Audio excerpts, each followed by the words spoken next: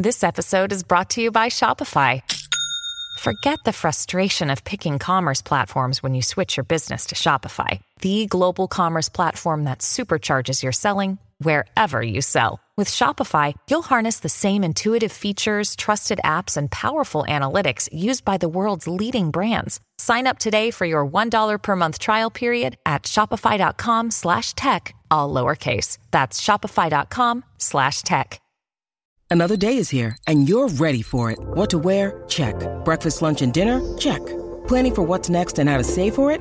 That's where Bank of America can help. For your financial to-dos, Bank of America has experts ready to help get you closer to your goals. Get started at one of our local financial centers or 24/7 in our mobile banking app. Find a location near you at bankofamerica.com/talktous. What would you like the power to do? Mobile banking requires downloading the app and is only available for select devices. Message and data rates may apply. Bank of America NA, member FDIC.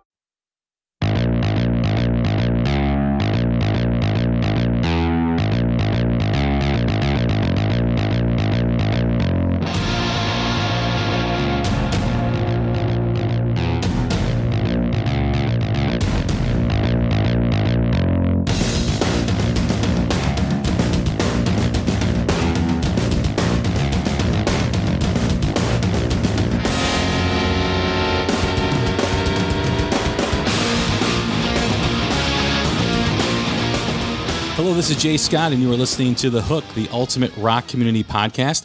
Hope everyone's having a warm summer day. Looking across the weather forecast for the states, it looks to seem like it's hot everywhere. Hope everyone's having a cold beverage and enjoying the summer.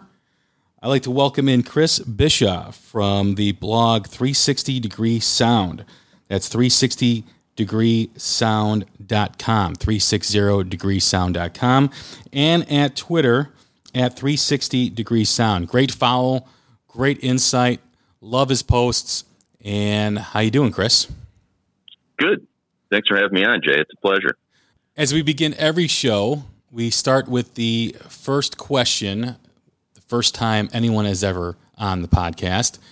And that question is, what hooked you on rock and roll? Like every great song has a hook that sucks you in. Every rock fan has a moment, whether it's a song, a band, an album, a performance that sucked you in on rock and roll. What was it for you, Chris? Well, I grew up in a house with a lot of music. My mom played piano, and she was a big Elvis and Hank Williams fan. My sister was a musician as well. She's 3 years older than me. And, AM radio was big when I was a kid. So, I heard a lot of, creepy teen death songs like Teen Angel and Seasons in the Sun, and creepy stuff like Rock On by David Essex, which is, such a great track.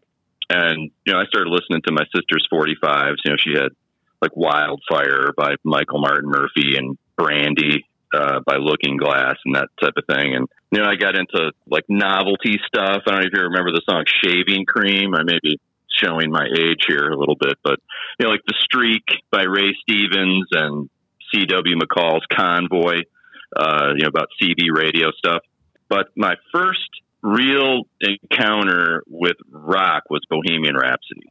That was the first rock single that I bought, like in 1975, and it was all about Bohemian Rhapsody for us. And that's why it's been cool to see this Queen revival, because Queen really kind of was my first tune. But then I went to camp the next year in 1976, the sixth grade camp. Steve Miller's Fly Like an Eagle was out that spring. So it was big that summer. And all the older kids at camp were totally rocking out to Fly Like an Eagle. So I heard the song Rockin' Me and Take the Money and Run. And I was like, oh, this is what the big kids are into. This is cool. I went home, and that was actually the first record that I actually purchased myself with my own money, was Fly Like an Eagle. The moment that really hooked me on rock was Bob Seger's Live Bullet. That is still a landmark live recording, just classic stuff. And that just truly moved me. I live in the Detroit area. I grew up here, obviously big Detroit guy, hugely popular here, and, fought for years to break out of regional popularity and break it nationally. Live Bullet is just, he's he and his band are giving everything they have on that set. And it's recorded at Cobo Hall in Detroit here.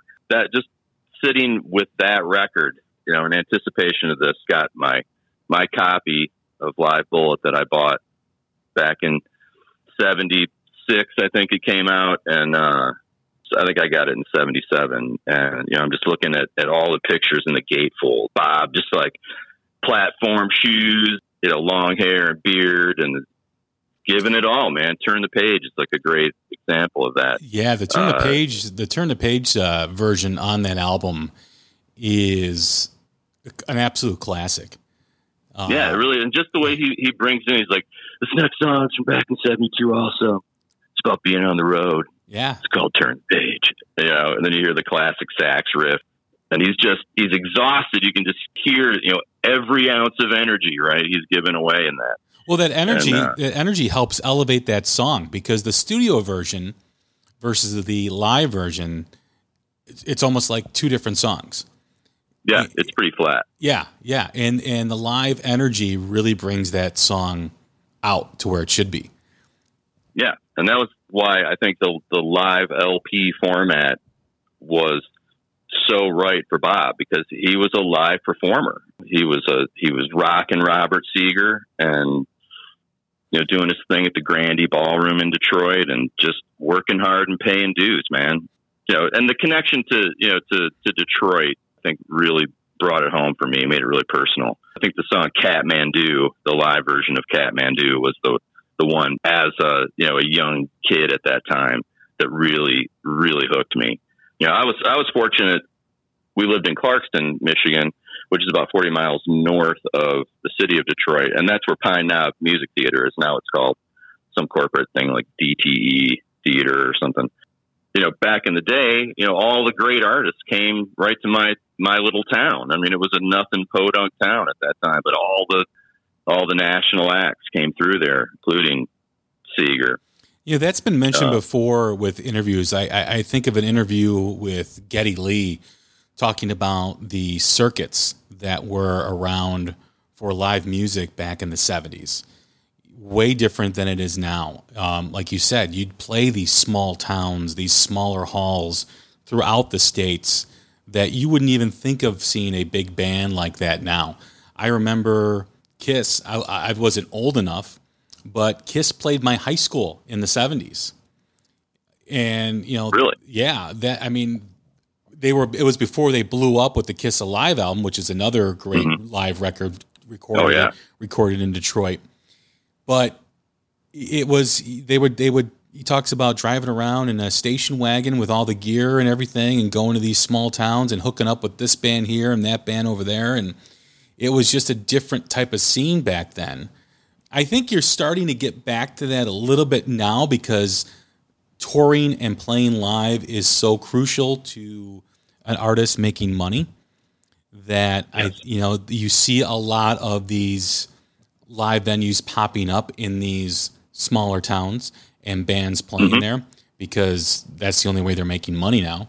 That's right. But, going back to the live record that you mentioned, the 70s was the era for the live record. You think about you think back of all the classic live records released in the 70s. Kiss Alive, which I just mentioned, was also filmed or recorded at Cobo Hall, correct? Mm-hmm. Yes. And absolutely. and we talk about the energy of live music and what it meant to the song and what it meant to the artist.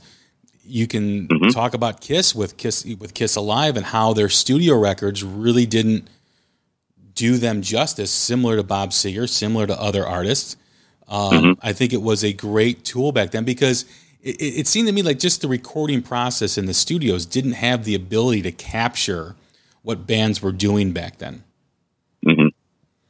Yeah, because most of these bands were live acts.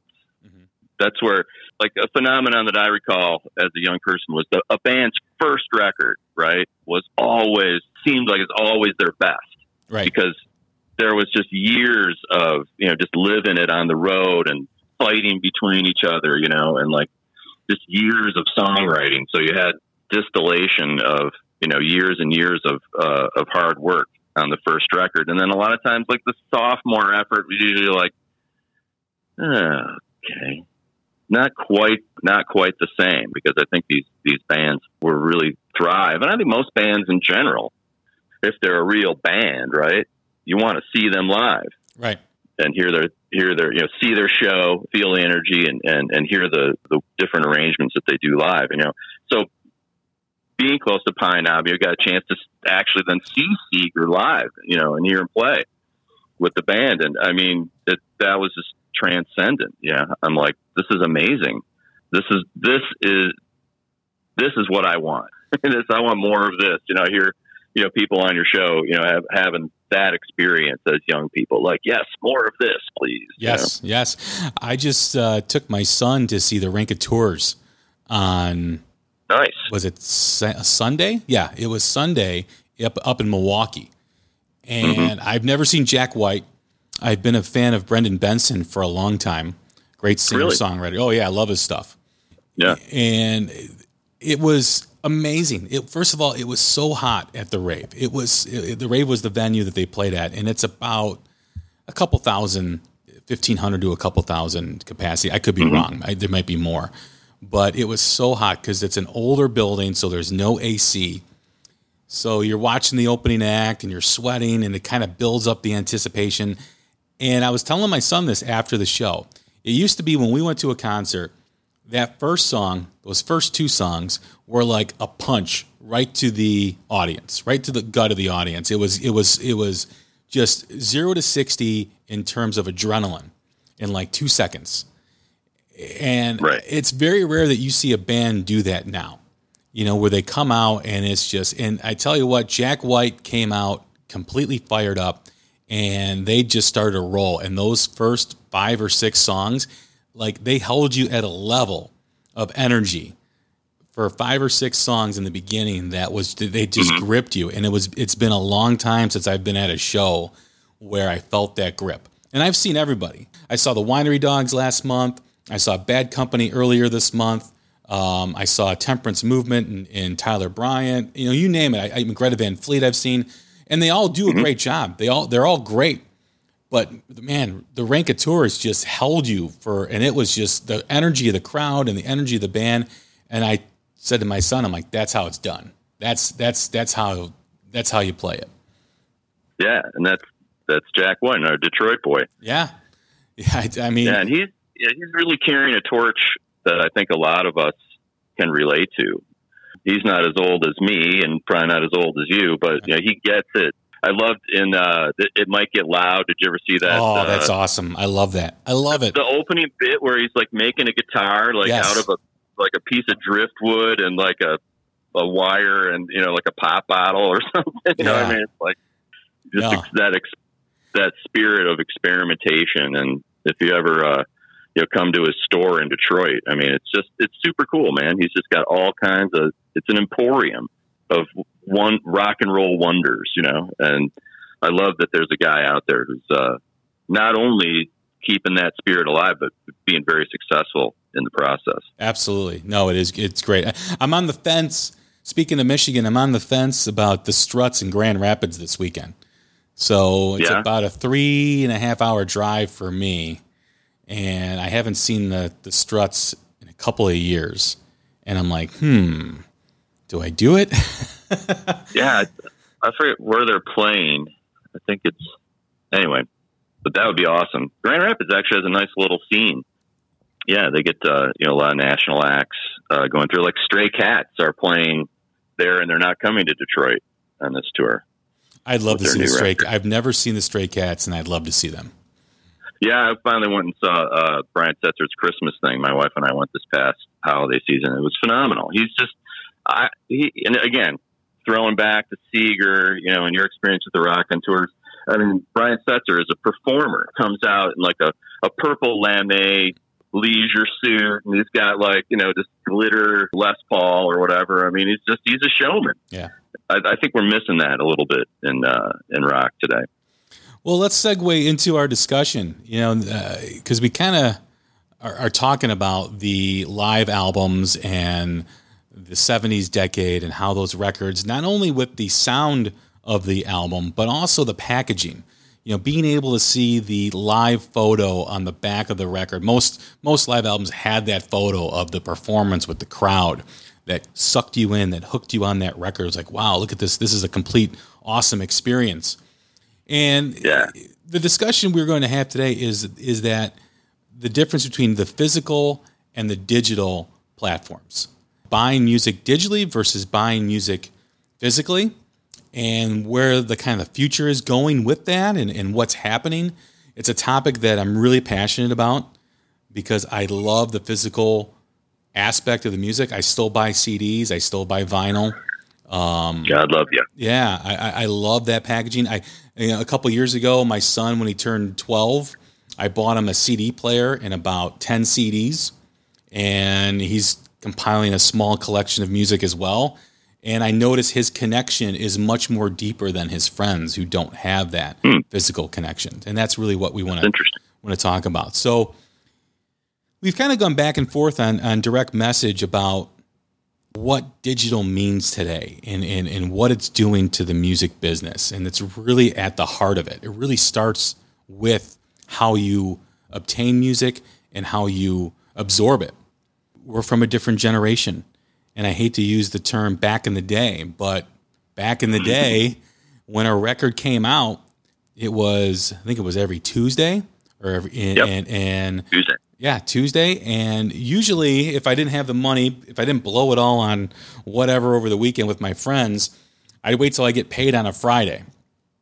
And a bunch of us would get into a car and we'd head to the record store and we'd get there. We'd go eat dinner, get a burger or something like that, a pizza, and then we'd head over to the record store. We'd get there about 6:30, 7 o'clock, and we'd be there for a couple hours.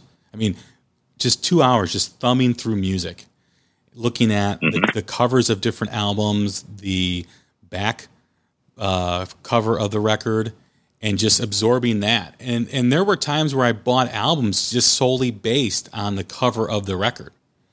Yes. Me too. Yeah, because I'm like, wow, this looks really cool. And yeah, sometimes it wasn't good. It did, the music didn't match what I anticipated. But a lot of times it did. A lot of times it was like, wow, this looks badass. I remember buying the Crocus Headhunter record. Okay. Based on the cover of the record. I just looked at it. I'm like, wow, this looks badass. I think I'm going to get this. I don't know who Crocus is, but... And then I was just like a total like lifelong fan. They're not a lot of people don't consider them a great band. I love them though. They're like one of my like bad habits, I guess. A guilty pleasure. Yes. Correct. Yes. Yeah, no, I definitely had that experience too. Like, I remember, in the 80s, we were all really sort of lamenting like the state of rock. I mean, 80s was a tough decade. In retrospect, there's a lot of great stuff that came out of there, but at the time it seemed a little barren. And I remember flipping through and I found the Meat Puppets. I'd never heard of the Meat Puppets. It was like a painting of a coffee cup on the cover. And I was just like, Meat Puppets? I think I remember that record. I remember that record. Up on the Sun. We went home and threw it on. And me and all my buddies were just like, what in the world is this? This is amazing. It was just like, came completely out of nowhere because we had no idea what it was. So yeah, I mean that, and I think that's part of the vinyl. My vinyl experience anyway was just the really compelling nature of the album jackets and the inner sleeves and the lyrics and the details. And I'm an information guy, so like all that information was like right there. Plus the smell. Remember the smell of a new album? When you take the plastic off and you'd be in your room and it just had like this smell, and then you'd open it up and then the lyrics would be there and then the thank you list and who produced it. And I'm like, oh yeah, this guy produced that record by this band. And it was an experience because you were absorbing it both by hearing it and then by touching it and seeing it. Where today, the tactile component was huge, and the ritual, right, of taking it out of the jacket for the first time, and like maybe there's a little extra little bits of paper stuck to the record, like blowing them off, right? Setting it on the turntable, dropping the needle, that, the sound, as you anticipate the start of the first track, just the lead track of a record. Sequencing was such a big deal in the vinyl days. It was, yes, it was absolutely huge. You can do a whole show on sequencing, I think. You absolutely can. That is a lost art in music today. Now it just seems call me back next week. We'll do that. Yeah. Now it just seems like there's 10 or 12 songs. Just like, oh yeah, just put them wherever. It doesn't seem like, that first song was like almost like a live show where it would hit you on top of the head. It would suck you in. And and the cool thing about vinyl was that you had side 2. Right. So you had a second lead track as well. And I always thought that was really cool. And it was always a thing too amongst my friends and I that we could tell you what side and where in the sequence the song was. Like, oh, it's side 2, song 3, and it was written by this guy, and you just don't have that anymore because you're just basically point clicking download, and it basically there's no physical aspect of it. The other thing that people forget about too is everyone I know that has a CD collection like mine, probably similar to yours, with vinyl, is our display. We like to show it off. Yes. It's part of it. Like we like it when our friends come over and they look at our shelves or our wall with our music and they'll go, oh, wow, I remember that record. And I remember, oh, yeah, you got this? Oh, oh, man, this is so cool. Yeah, you learned a lot about a person if you didn't know them. If you're visiting with a friend at another friend's house, right? You could really learn, who's this person? What are they all about? Yeah, like I could be friends with this guy if he likes this band and that band. I think we got a lot in common, and you bonded over. It's interesting they bring that up. Yeah, absolutely, and I think it's interesting that you bring that up because that's something that we really lost in what I call the MP3 era.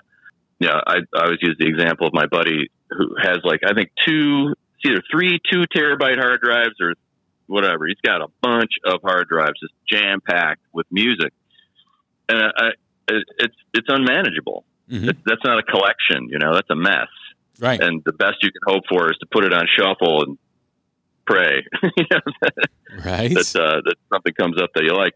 But you make a great point. Nobody sits around flipping through playlists on a computer or looking at the titles of digital tracks and go, oh, wow. You stand around with a glass of craft porter or wine or something and, then look at the spines of somebody's record collection or CD collection, and pull them down and go, oh, yeah, and then admire the art and stuff, So it's a much more engaging way to collect than sort of, amassing computer files.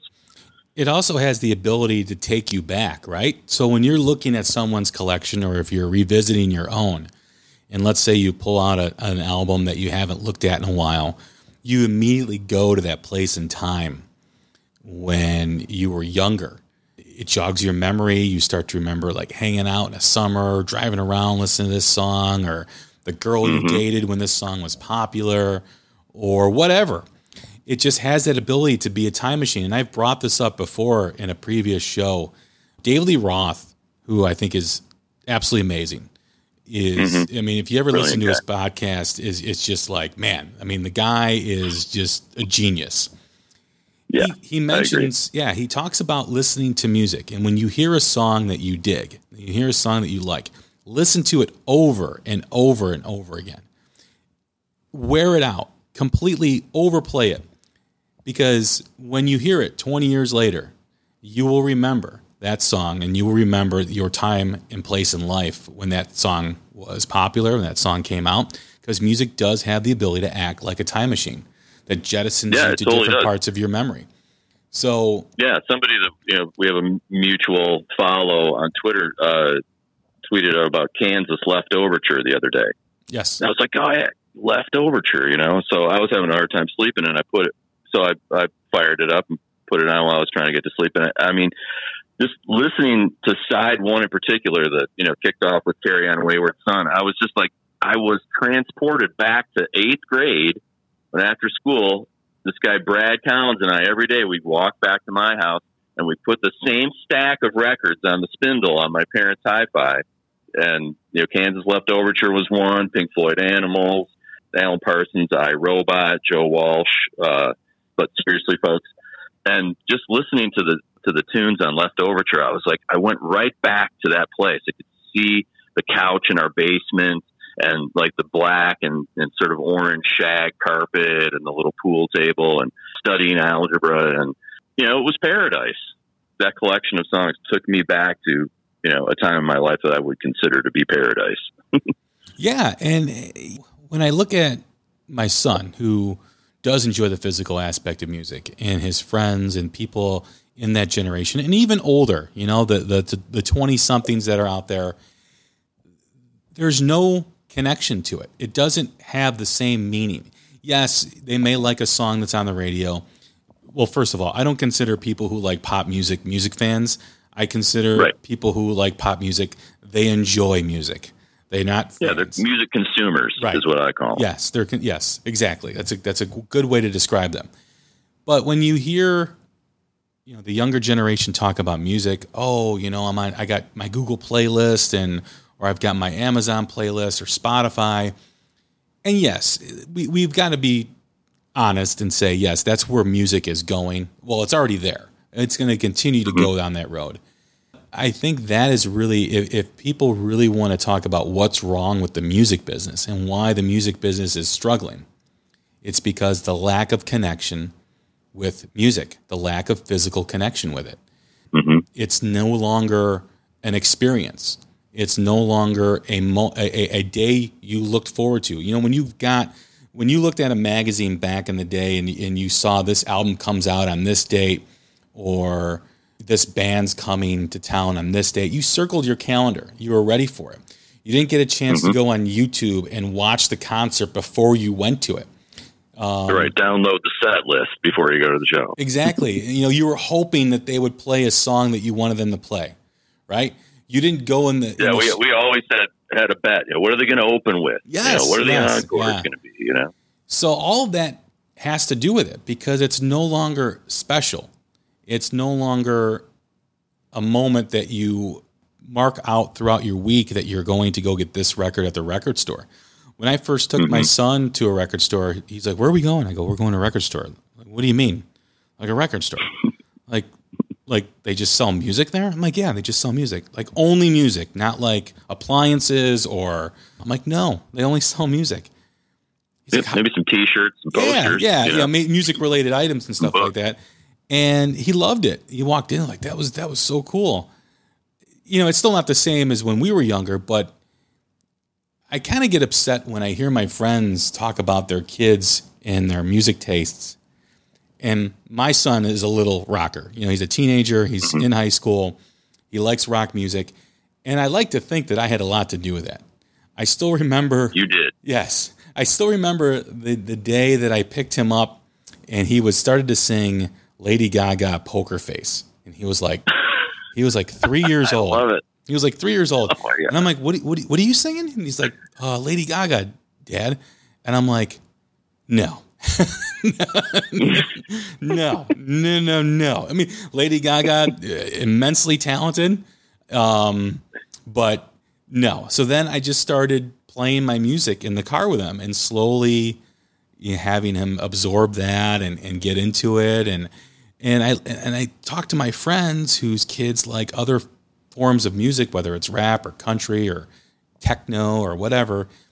And I'm just like, what happened to you, man? Like this was your responsibility as a parent to pass off the passion of rock and roll. And I just, just an AC/DC onesie isn't going to do it, man.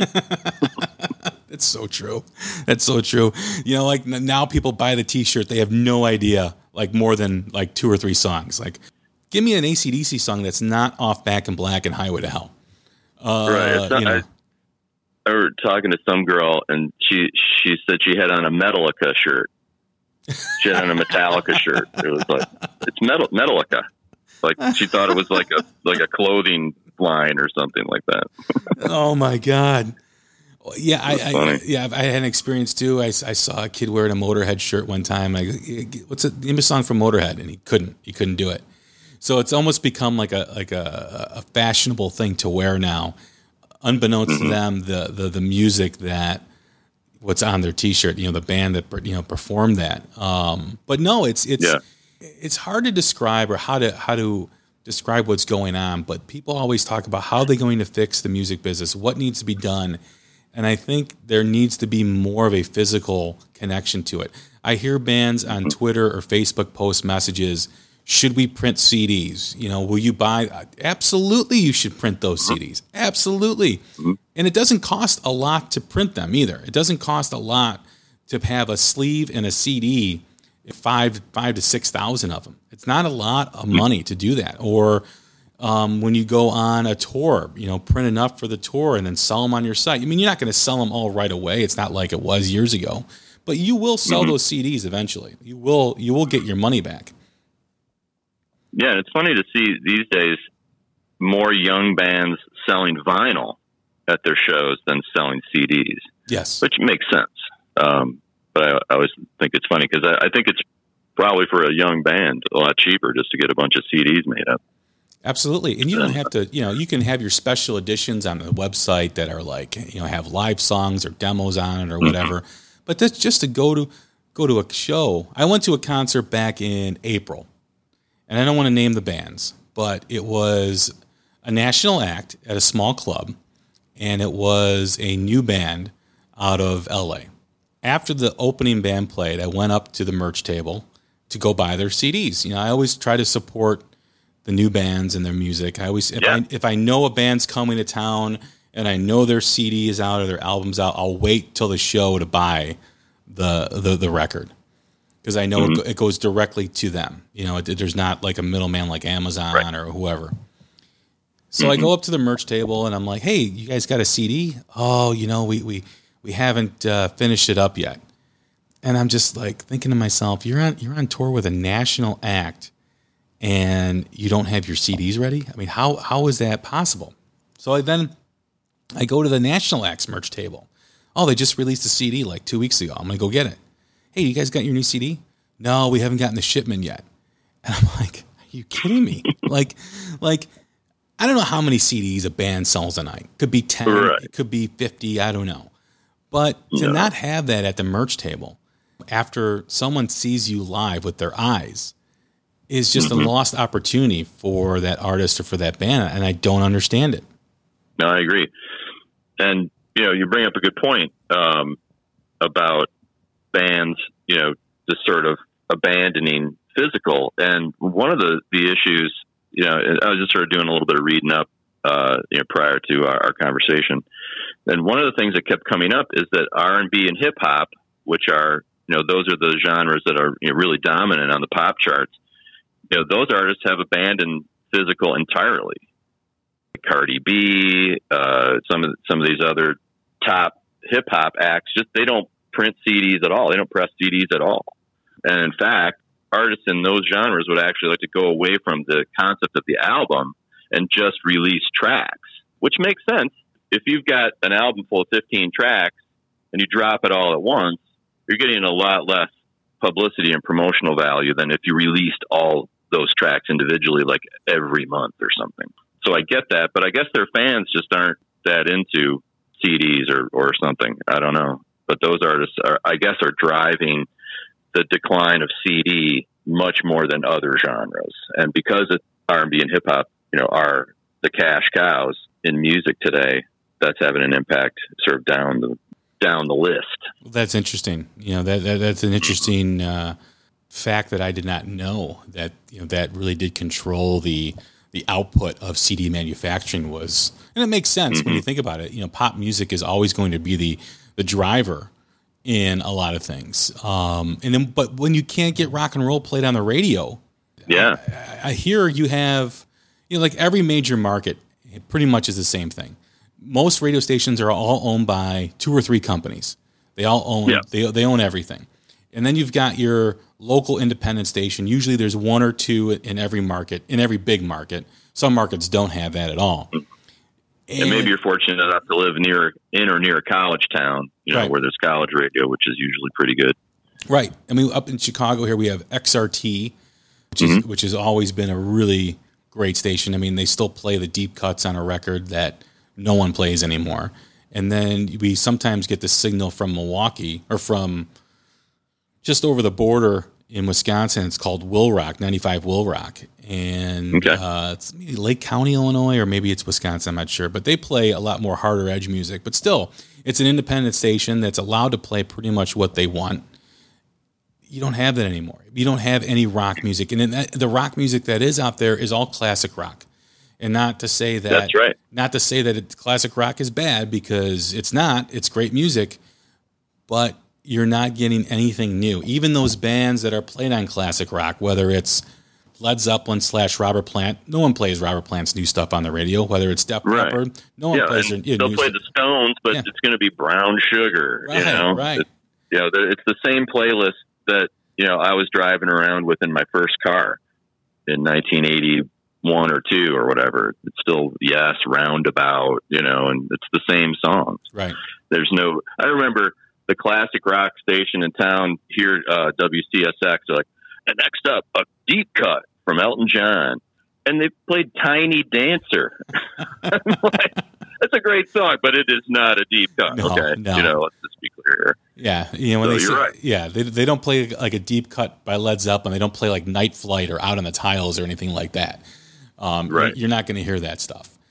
And that's all because it's all corporate and packaged, and I don't know. I mean, you look at the draws for live shows, right? You look at all those concerts that are out there, whether it's Metallica or Guns N' Roses. I mean, they're all huge draws. They're all huge moneymakers. I don't know why it doesn't translate into more airplay for newer music or just a straight rock station. I don't get it. I think they're slicing and dicing this stuff by demographic. Successful tours like AC/DC, Guns N' Roses, the Eagles are seen as middle-aged music. And it's not, that genre isn't, sort of promoted as popular music on the mainstream charts. That's what's so interesting to me about Greta Van Fleet. Talk about live performance, listening to their recorded stuff is a completely different experience than seeing them live and hearing them live, as I'm sure you can attest. Yes. I mean, those guys have that spirit. I don't know, what deal with the devil at the crossroads or whatever they made, but they've got that. They've got that energy, that spirit. And it's interesting that I've seen them a couple times. Us old guys are maybe hanging back more by the bar, and the younger folks are up near pressing towards the front. But you got a really wide range of people. Yes, you do. Yes. Who are attending those shows, and and Jack White is a similar type of phenomenon with his fan base. In some ways, there's like a self-fulfilling prophecy about this. It's like, well, the kids don't like the rock and roll, so let's not promote it to the kids. When clearly they do. I mean, rock and roll. There's always going to be an appeal to guitar, bass, drums, and rock shouting. There's just the energy is amazing. And I listened to your discussion about Chris Cornell and talking about grunge a little bit, and like grunge was really just rock and roll, right? With a little more angst, right? A little more, introspection and, a little less good time celebration. It's all there. Something you said earlier made me think about, you remember Neil Young, like when CD first came out, when digital became a thing? Yes. Remember how anti-digital he was? Yes, I do. Yeah, and I remember, like, I'm looking at, got a copy of Nevermind sitting here on my desk, and it has the AAD, right? So that was like a thing in the early days of CD. It was like AAD or DDD, or DDD it was recorded in digital, mixed in digital, mastered in digital, and that was supposed to be the best thing, right? It was digital, all digital. And so even though Neil embraced that, he recorded digitally, even though he was railing against, digital music.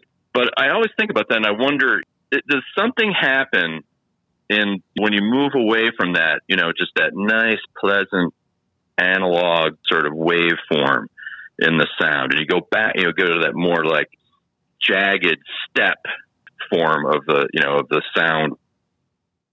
And I wonder if I always wonder if there's something in the shift of format from analog to digital that is a part of this mix that has really changed music so much. Did you ever think about that? Yeah, I do. I think, obviously I have my vinyl collection.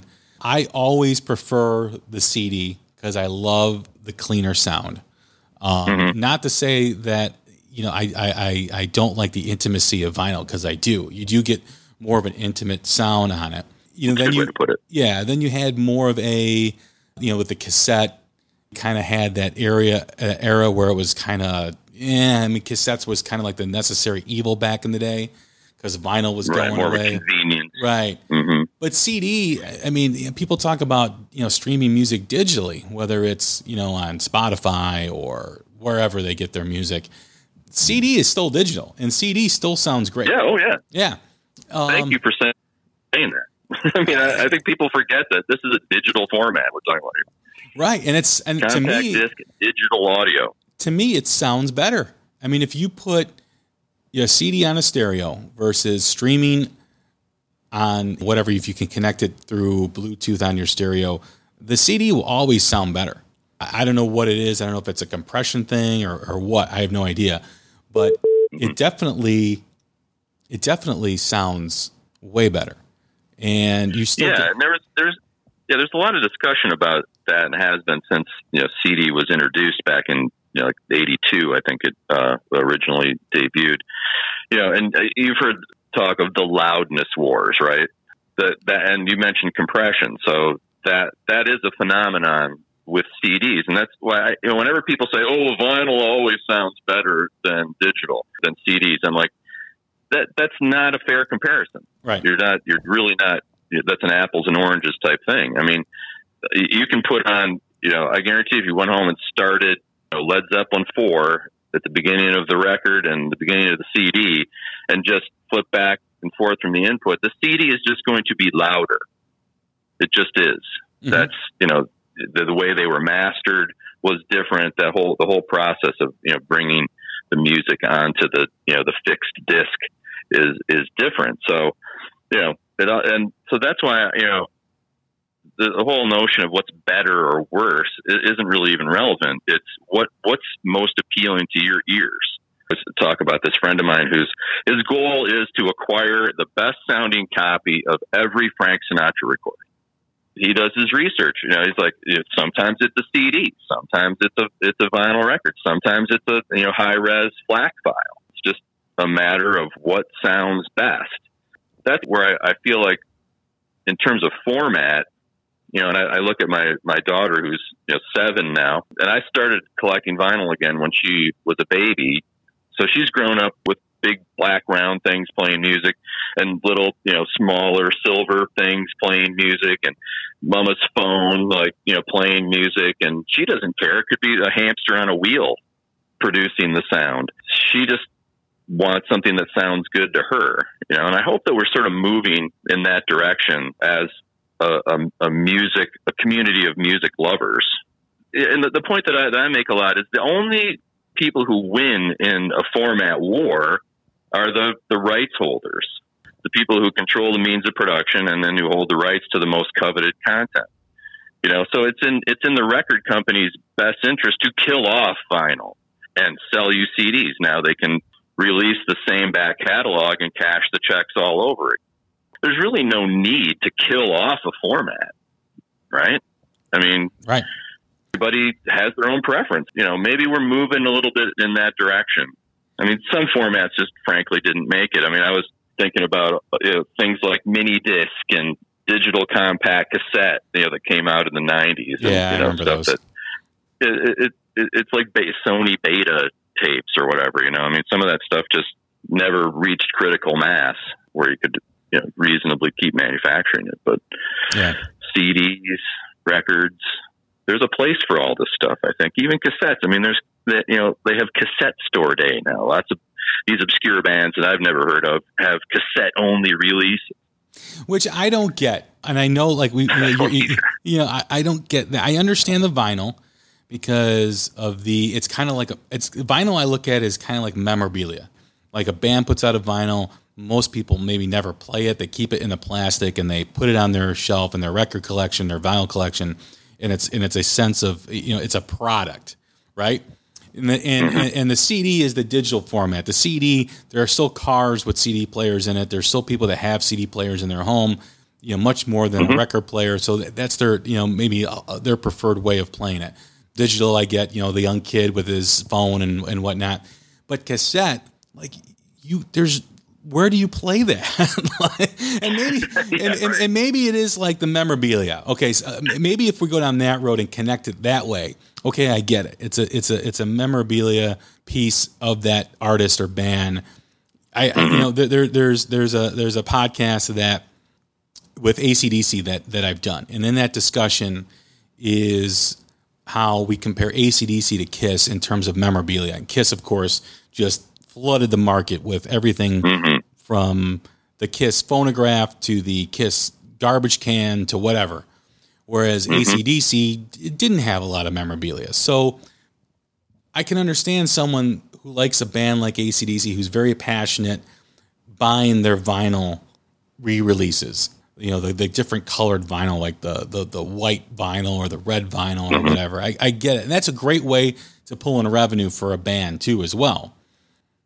But, the cassette, I guess if you quantify it that way, I guess it is memorabilia. But I just I don't know. I start to get the shakes whenever I see a cassette, because it's like, now I got to go buy an 83 Dodge Omni so I can play this thing, Right.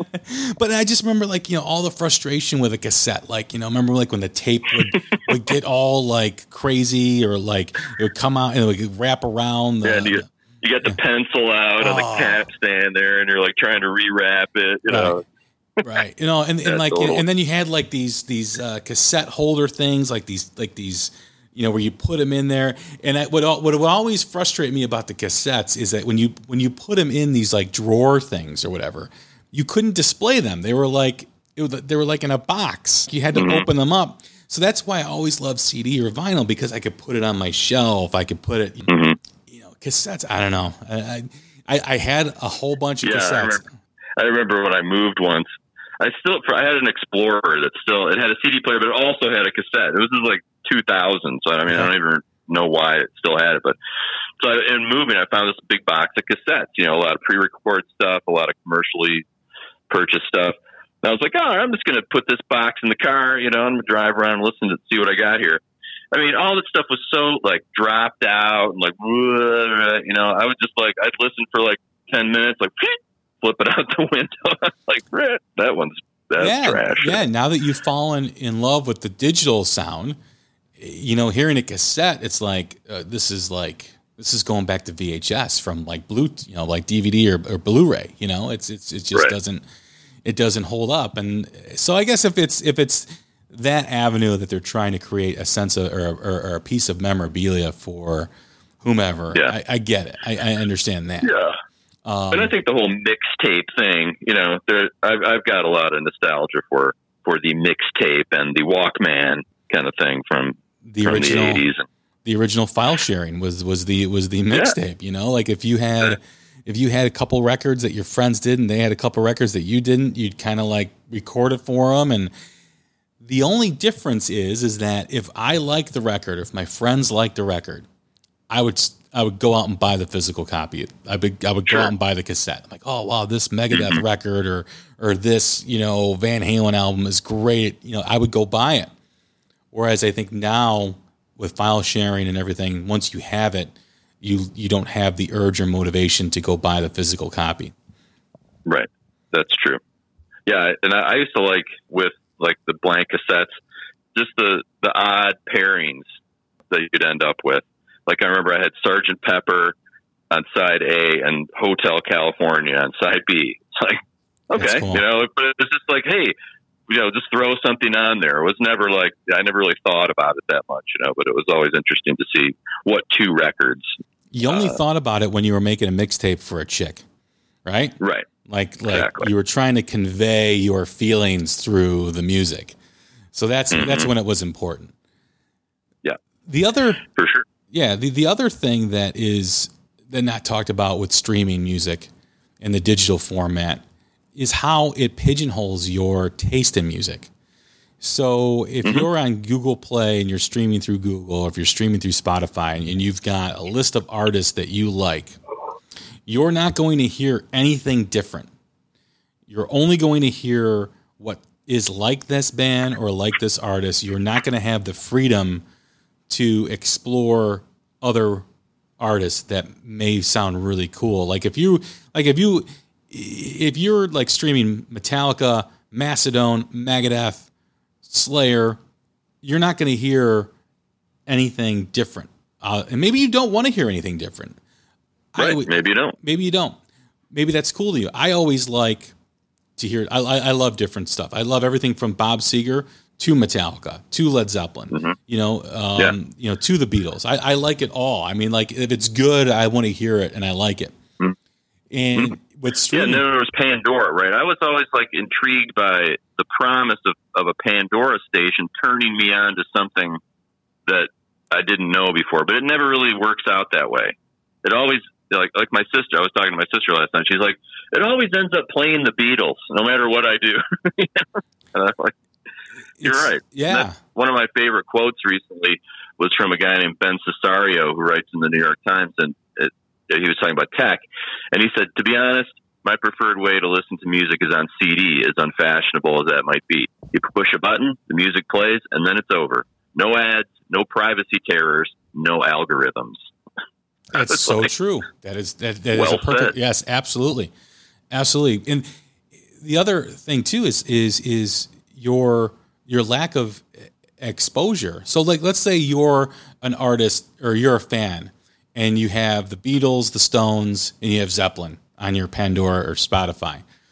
Let's say there's some new bands out there that you probably like. If you like those three bands, you're never going to hear them.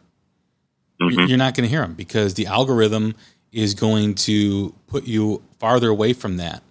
And then it's so much harder for a newer band with new music to get discovered because of that. Yeah. You've got to push your way into the tech, into the sort of the A&R system, and then into the tech part of that whole thing. Somehow you've got to push your way in. That has got to be more difficult to try and figure out than trying to get signed by a label. Right. Well, that's another thing. You're talking about the depersonalization of music. You had really interesting discussion with, I forget her name, when you guys were talking about the Dirt on a recent episode, and she was talking about having an older friend who got her into Motley Crue, and that friend, she kept getting new ideas of things to listen to from that friend.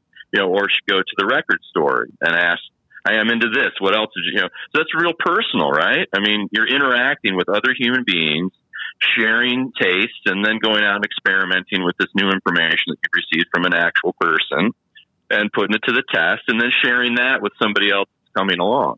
And this sort of algorithm-based discovery thing, we're losing more human contact, right? Yes. More bots are instructing us and guiding us and telling us what to do instead of other people. And I think that I'm not comfortable with that. Let's put it that way. Well, it really is the new way, right? I mean, technology has mm-hmm. the ability to connect you with more people, but also isolate you at the same time.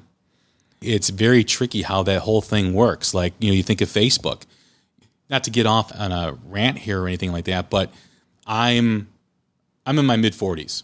So we had our 15-year, what was it? Hold on a second.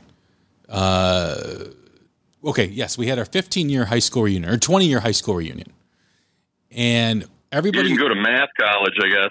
Well, I'm just trying. Yeah. Good one. Very funny. But I'm trying to figure out how to explain this. So we had a school. I don't know if it was a 15-year or 20-year or whatever, but we had an event where everyone got together, and this is pre-Facebook, and everybody showed up because mm-hmm. you wanted to see old friends. You wanted to know what was going on with everybody. Everyone had that conversation. Hey man, what have you been up to? Hey, what have you been doing? What's going on? Now, when we just had our 25th year reunion, barely anybody went because everybody knows what's going on with everybody. So those discussions never take place. Those that hey, I want to go and talk to this guy. I haven't talked to him in 10 plus years. You see his Facebook feed, you already know what's going on. Mm-hmm. And then when people post the annoying shit that everybody reads and everything like that. Oh God, I don't want to go talk to that guy. Oh, he's just annoying. So it takes. Yeah, that's one of the reasons I'm not on Facebook. I just don't want to be found. Well, you don't want to be found. found. Most of those people I didn't like when I was in high school. I'm pretty sure I'm still not going to like them. But it just goes like, yes, it's connecting you to everybody from your past that's on Facebook. You can connect with old girlfriends, old friends, old coworkers, everything. It's so awesome. Wow, you can connect with everybody. But then, like, think about how social you are as a result of that. Now, for instance, my circle of friends has gotten a lot smaller as I've got older. I think that's natural in most cases. But I think it just becomes that you become more isolated. You lack the motivation to be social or go to social events because that aspect of seeing everybody and knowing everybody's business already stops you from participating in that. And I think it also goes with the same with music, right? So you are connected to all the artists that you like on Twitter, on Facebook, on Spotify, on Pandora. Wow, like, oh, I used to like these guys. I'm like this guy. And then you lack the motivation to hear anything new. Most of us who are passionate about music love hearing new music. However, when that algorithm or that digital side or that digital aspect almost prohibits you from searching for it or knowing of it, everybody loses. You lose as a music fan. The artist loses because that band can't reach you like it used to be able to. And then you add in the live show where you can go on YouTube and you could pretty much see how they're performing. Oh, this guy, they don't really sound good anymore. I don't want to go spend the money and go check them out. So look at him. He looks old. Yeah, that's the other thing too. He's not hot anymore. Yeah, it's like who the hell are we to? Oh, he doesn't sound like he used to sound. Oh my God, he's just out of shape. Most of us, as we've gotten older, have gotten out of shape, have lost some hair, don't look like we used to, don't sound like we used to. So who are we to sit there, be negative or comment negatively on Robert Plant or whomever? No one is going to sound when they're pushing 70. No one's going to sound like they did when they were 22. It's just impossible. It's just not going to happen. And most of us who are commenting, or those that are commenting, are sitting behind a computer screen, resting their beer on their gut, and passing judgment. It just annoys the piss out of me when I read that stuff. It's like, no, man. If you go to a show with the same expectation that you had when you saw them 20 years ago, you shouldn't go. You shouldn't go. Don't go. If you know. Yeah, and it's a really great point. And so back in the aughts, as I like to call them. Great band from your nape of the neck, Wilco. Yes. Right? Just embodied what we're talking about, the antithesis of what we're talking about, because those guys just tour. They still do. I mean, I'm sort of out of it, but for, a good, better part of a decade, I didn't, like, some of my buddies were like on the road, at least through the Midwest with Wilco, would follow them around. They go to Kalamazoo, they go to Louisville, they go to Cincinnati, they go to Chicago, do the residency at the Riviera or whatever, You could meet those guys. Like if you went to a show, Jon Stewart might be at the bar, like before the set. Tweety does house concerts and stuff like that where you can actually meet these guys and get to know them. And I mean, there's a deep connection that they've forged between themselves and their audience that you can't, and social media has been a big part of that, via Chicago, their message board and stuff like that was a great way for people to connect.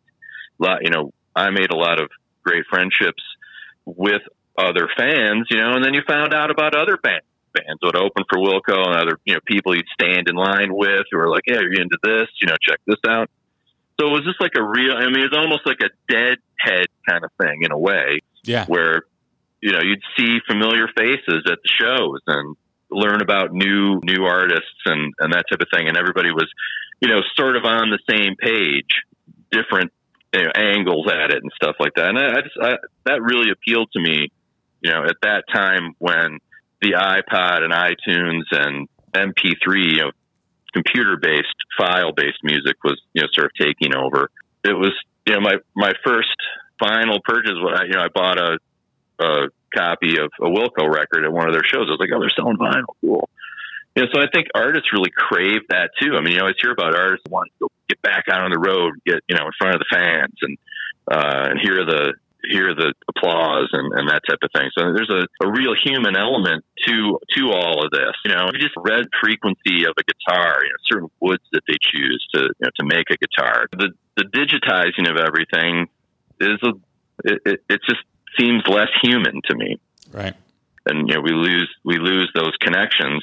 But that kind of gets back to like my multi-format type thing. I mean, you and I are connected through social media, through Twitter. I would never have known you or got the chance to, hear your conversations with other like-minded folks if it wasn't for social media. So, and algorithms have sort of turned me on to music that I wouldn't have heard about otherwise. But I think this absolutist sort of mentality about format is really where we slip out of balance, like it's got to be all this or it's got to be all that.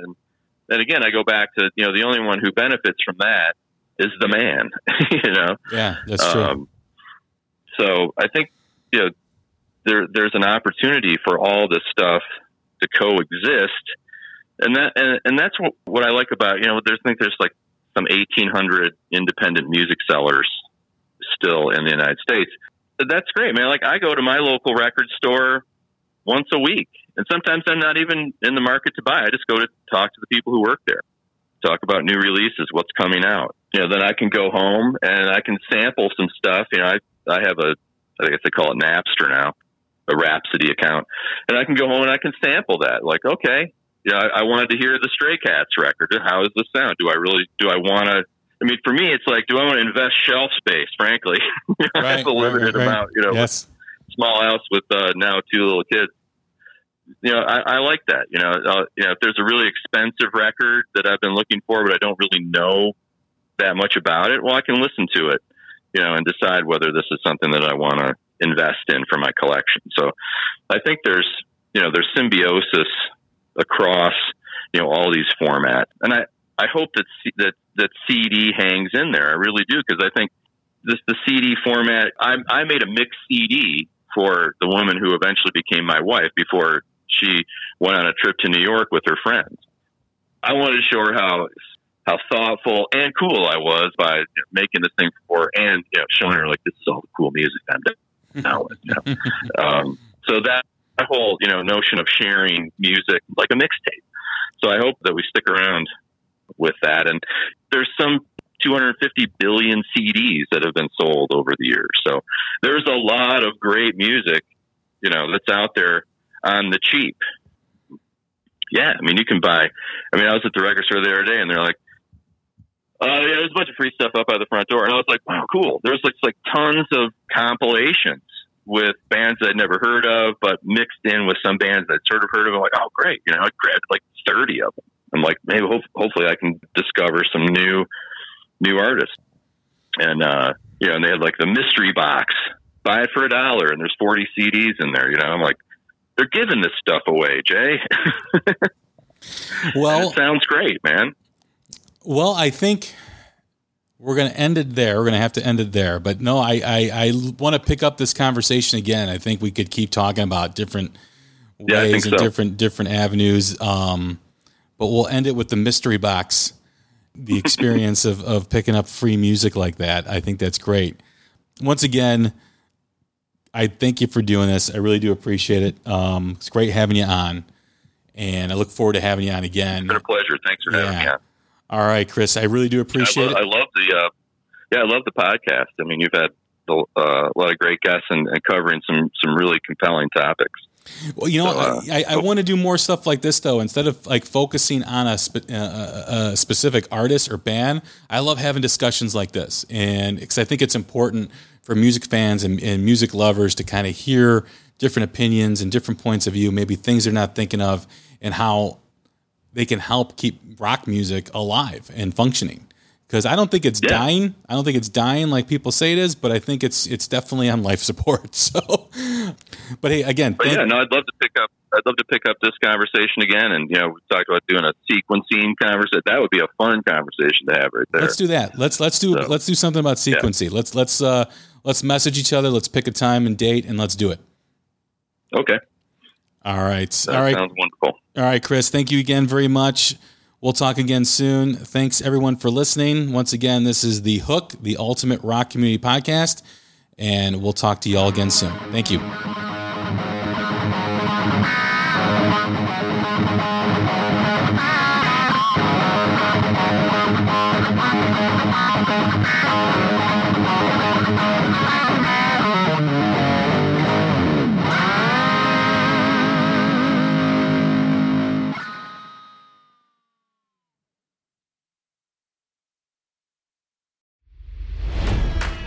It's NFL draft season, and that means it's time to start thinking about fantasy football. FantasyPoints.com features industry-leading experts and prognosticators using proprietary hand-charted data to help you score more fantasy points. FantasyPoints.com is the place to go for whatever kind of fantasy football you play. Whether you play fantasy football, daily fantasy sports, or do a little bit of everything, Fantasy Points has the meticulously researched content to guide you to victory.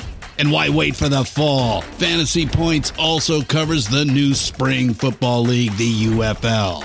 Join the guru, John Hansen, Scott Barrett, Joe Dolan, and other massive names in the fantasy football universe with an exclusive offer. Use code Pantheon for 15% off any Fantasy Points package, including the all-in package, with access to every article, tool, and data nugget that Fantasy Points has to offer. That's FantasyPoints.com and code Pantheon for 15% off at Fantasy Points. FantasyPoints.com, code Pantheon. Score more fantasy points.